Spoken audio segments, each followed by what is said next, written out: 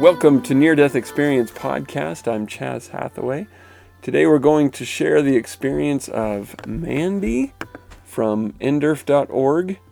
Mandy says, on May 25th, 1992, I was scheduled for a 3:30 p.m. gallbladder surgery. My hospital stay was to be 23 hours. My parents drove me to the hospital around noon and told me they had a few errands to run and they would be back before surgery. I checked in and was taken to a hospital room to wait. At around 1 p.m., the nurse came in and said they were going to take me to surgery early because they had a cancellation. It was Friday and the doctors wanted to leave early. Neither my parents nor son knew I was going to go into surgery early, as I could not reach them. To prepare me, the medical team gave me something that would relax me. My family doctor, who was assisting the specialist, came in to see me and tell me he was there. The next thing that happened was unbelievable. It was like I was being sucked out of my body faster than words can explain. There's not anything on this earth that can explain how fast this all happened. First, there was an incredibly bright light. Since seeing that light, I wear glasses full time as I cannot see without them. When I was fully able to adjust my eyes to the light, I looked around and I was in a beautiful area that was huge, maybe 5 to 8 football fields in size. The grass was all green. The area smelt of roses and other flowers, and there were rows of people being greeted by other people, spirits, that had died and gone before us. I looked to my right and to my left. Then I looked in front of me, and there were all of my relatives and friends that had died, standing in the order that they had died. For example, my grandfather Loop was the first person I remember dying. He died in 1955 when I was 10 years old. So he was the first person in line on the other side. There were only people that I loved and cared about deeply that had passed on before me. On the right side was my grandmother. She passed on in 1991 at 92 years old. She was the first person I talked to and asked her, "Grandma, why are you over there and not on this side with all the other people?"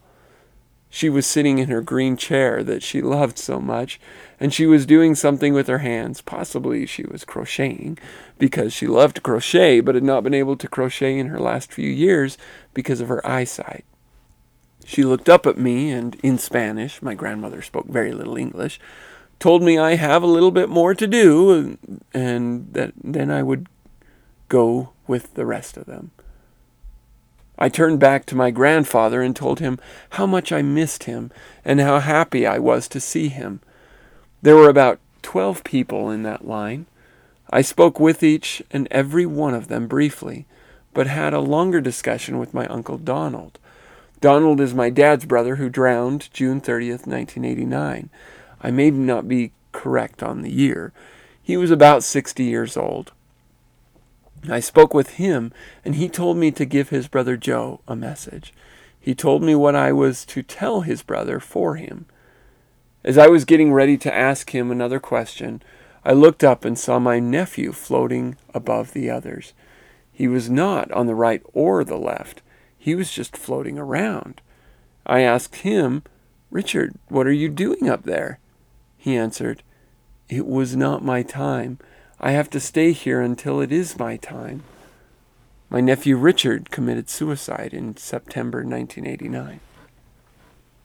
I felt hurt in my heart to know he was not able to be at peace. At that time, I felt that I wanted to be in the warmth and comfort of these family members, and I decided I was going to cross over when my grandfather put his hand up and said, "No, you can't come yet." I asked, "Why not?" He did not say a word, only looked up, and I looked up to see what he was seeing. I can't even describe what it was, but I guess in order to put it into words, I would have to say, in the sky, above this multitude of people, spirits, was the Father, the Son, and the Holy Ghost. I've been Catholic all my life and didn't really understand what the 3-in-1 meant, but I do now. The most peaceful feeling came over me, and I realized it was our dear Lord. I told him I wanted to stay. He said I could not. I asked, why not? His voice was, you need to go back and finish what I need you to do. I started crying because I did not want to leave this beautiful, peaceful place that I had found. He said, don't cry. You will see me again one more time before you see me for the final time. Next thing I knew, I was being sucked out of this wonderful place. As I was going back, I saw my doctor thumping me in the chest and asking the Lord to help him bring me back. I asked him about that much later, and in return, he asked me how I knew it, because he had been saying that to himself, not out loud. I woke up in the intensive coronary care unit. I was to have my gallstone removed via laser. However, when they inflated my stomach, they gave me too much air and put too much pressure on my aorta. They lost me for 1 minute and 25 seconds. That minute and 25 seconds were more important, or were more wonderful than my whole life has been. It was the most incredible experience I have ever had. Wow. That's the end of the experience, but wow.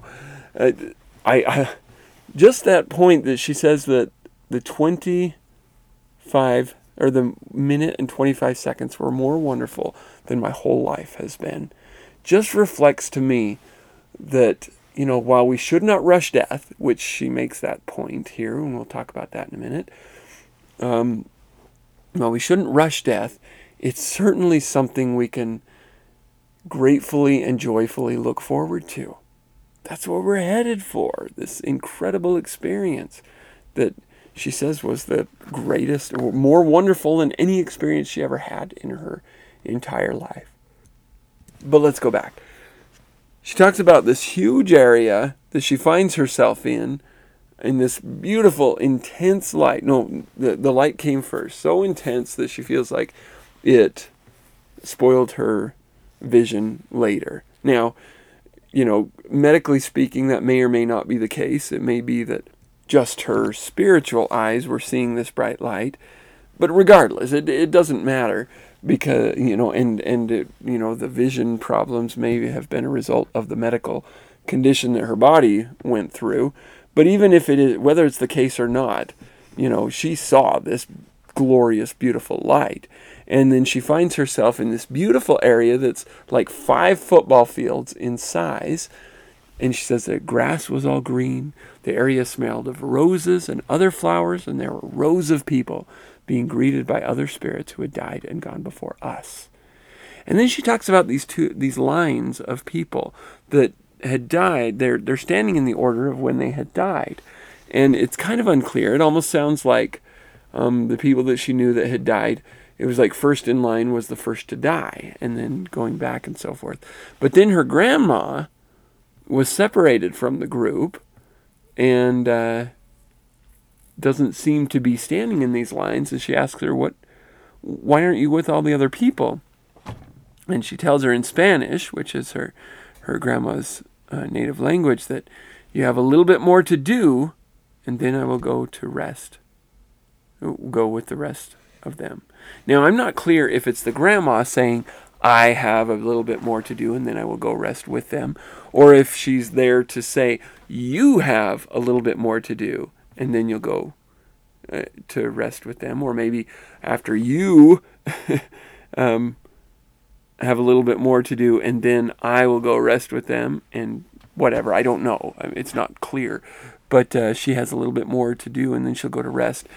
And then she talks to her grandfather and her Uncle Donald. And then she talks about her nephew. Let's see, it was her nephew, right? Yeah, her nephew, Richard, who is floating above the others. He's not really joining them. He's kind of separated from them. And she's not clear on if this separation is just a physical separation of a certain distance, or if this is a separation of different realms, because she says that I looked up and saw my nephew floating above the others. He was not on the right or the left. He was just floating around. And she says, Richard, what are you doing up there? And he says, it was not my time. I have to stay here until it is my time. Now, he had committed suicide. You know, I hear people, when people ask questions at conferences and things, and they ask someone who has been to the other side or maybe who studies these things, and they ask them, what about the suicides? And you almost always get, they're still in the place of beauty also. Or that they're in a place, that's difficult, but they will join them in the light later. You get a blanket answer, like this is what happens to the suicides. But what I'm seeing is that it depends on the person. It depends. Now, one thing seems to come through. There is hope for all. Okay? Whatever that hope means for different people, it looks like for this nephew, his hope comes in the idea that he will be able to come and join them, but he's got to complete the time that he should have completed on earth. Now, or maybe it's that he needs to learn the lessons that he was going to earth to learn, and then we'll be able to return with them. He says, it was not my time. I have to stay here until it is my time. And she says that she was hurt in her heart to know that he was not able to be at peace yet. Now, sounds from what he says that his peace will come, but it's not his time yet. And so that reiterates to me that while suicide does not doom one to eternal hell, so to speak, it does cut short the lessons that were intended to be learned, which means they've got to be learned on the other side. They've got to be learned on that side. And I guess the message from that, if I could give any blanket statement, it is that there's certain things that we come in this life to learn. And suicide is not intended as the way that we leave. So when we commit suicide, it's almost always premature death, which means that they have to learn those lessons on the other side. Can they? Will they? Yes. Yes, they will. And they can. And they will learn them. And they will have help in learning them. But they do have to learn them. So it's really not a shortcut. It's really not the quick way, because you're going to have to learn those things. For Richard, he has to stay in some other state until it is his time. Whether that means the year that he would have died, or whether it means the when he finally learns the lessons that he was intended to learn, then he can continue on. It's not clear, but the point is that he cut his time short, so he has to make up for it there in some way. Not as a punishment, but as a way of completing the lessons that he came here to do. If he's not going to learn them here, he's got to learn them there. So, interesting. And then I love how she describes that her grandfather, after saying, you can't come yet, and she says, why not? He signals upward, and she looks up and sees people. Above the people, he sees the Father. She sees the Father, the Son, and the Holy Ghost. Now, all it says as a description of what this is like is, I've been a Catholic all my life and didn't really understand what 3 in 1 meant, but I know now. Unfortunately, she doesn't elaborate. But what she does say is that she got to have a conversation with the Lord, and the Lord tells her, basically tells her, you need to come back. Don't cry. You will see me again one more time before you see me for the final time. Now, whether that final time is the time when she returns at death, or whether that's, the final time as in, I don't know, a time that Christ returns to the earth, or what, I don't know. maybe that one more time before is the time of her death, and then see him. I don't know. It's not clear. She doesn't say, but it's very interesting. Very, very interesting. And the next thing she knows, she's sucked back into this life. And there was a couple of little things, like the doctor was asking the Lord to bring her back. He's praying in his mind, and she talks to him about that, that his prayer was answered. And he's like, how did you know about my prayer? Well, he told me. It's very interesting, very interesting. So, beautiful experience by Mandy. If you'd like to support the podcast, you can do so by going to patreon.com/ndecast and becoming a monthly contributor on that site. I think you can choose any amount that you would like to do. We have a few contributors for which I want to again thank you. It just keeps me going to know that this is touching enough lives that people are willing to reach out in that way to help out with it. But even if you're just listening, I would love to hear from many of you, be it through a comment by emailing near-death-experience-podcast@gmail.com or by calling 970-NDE-CAST.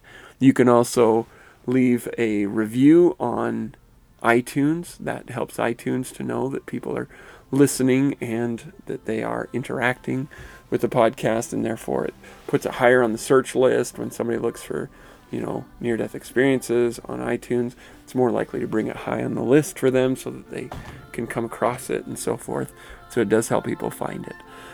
And with that, thank you all of you again so much for listening.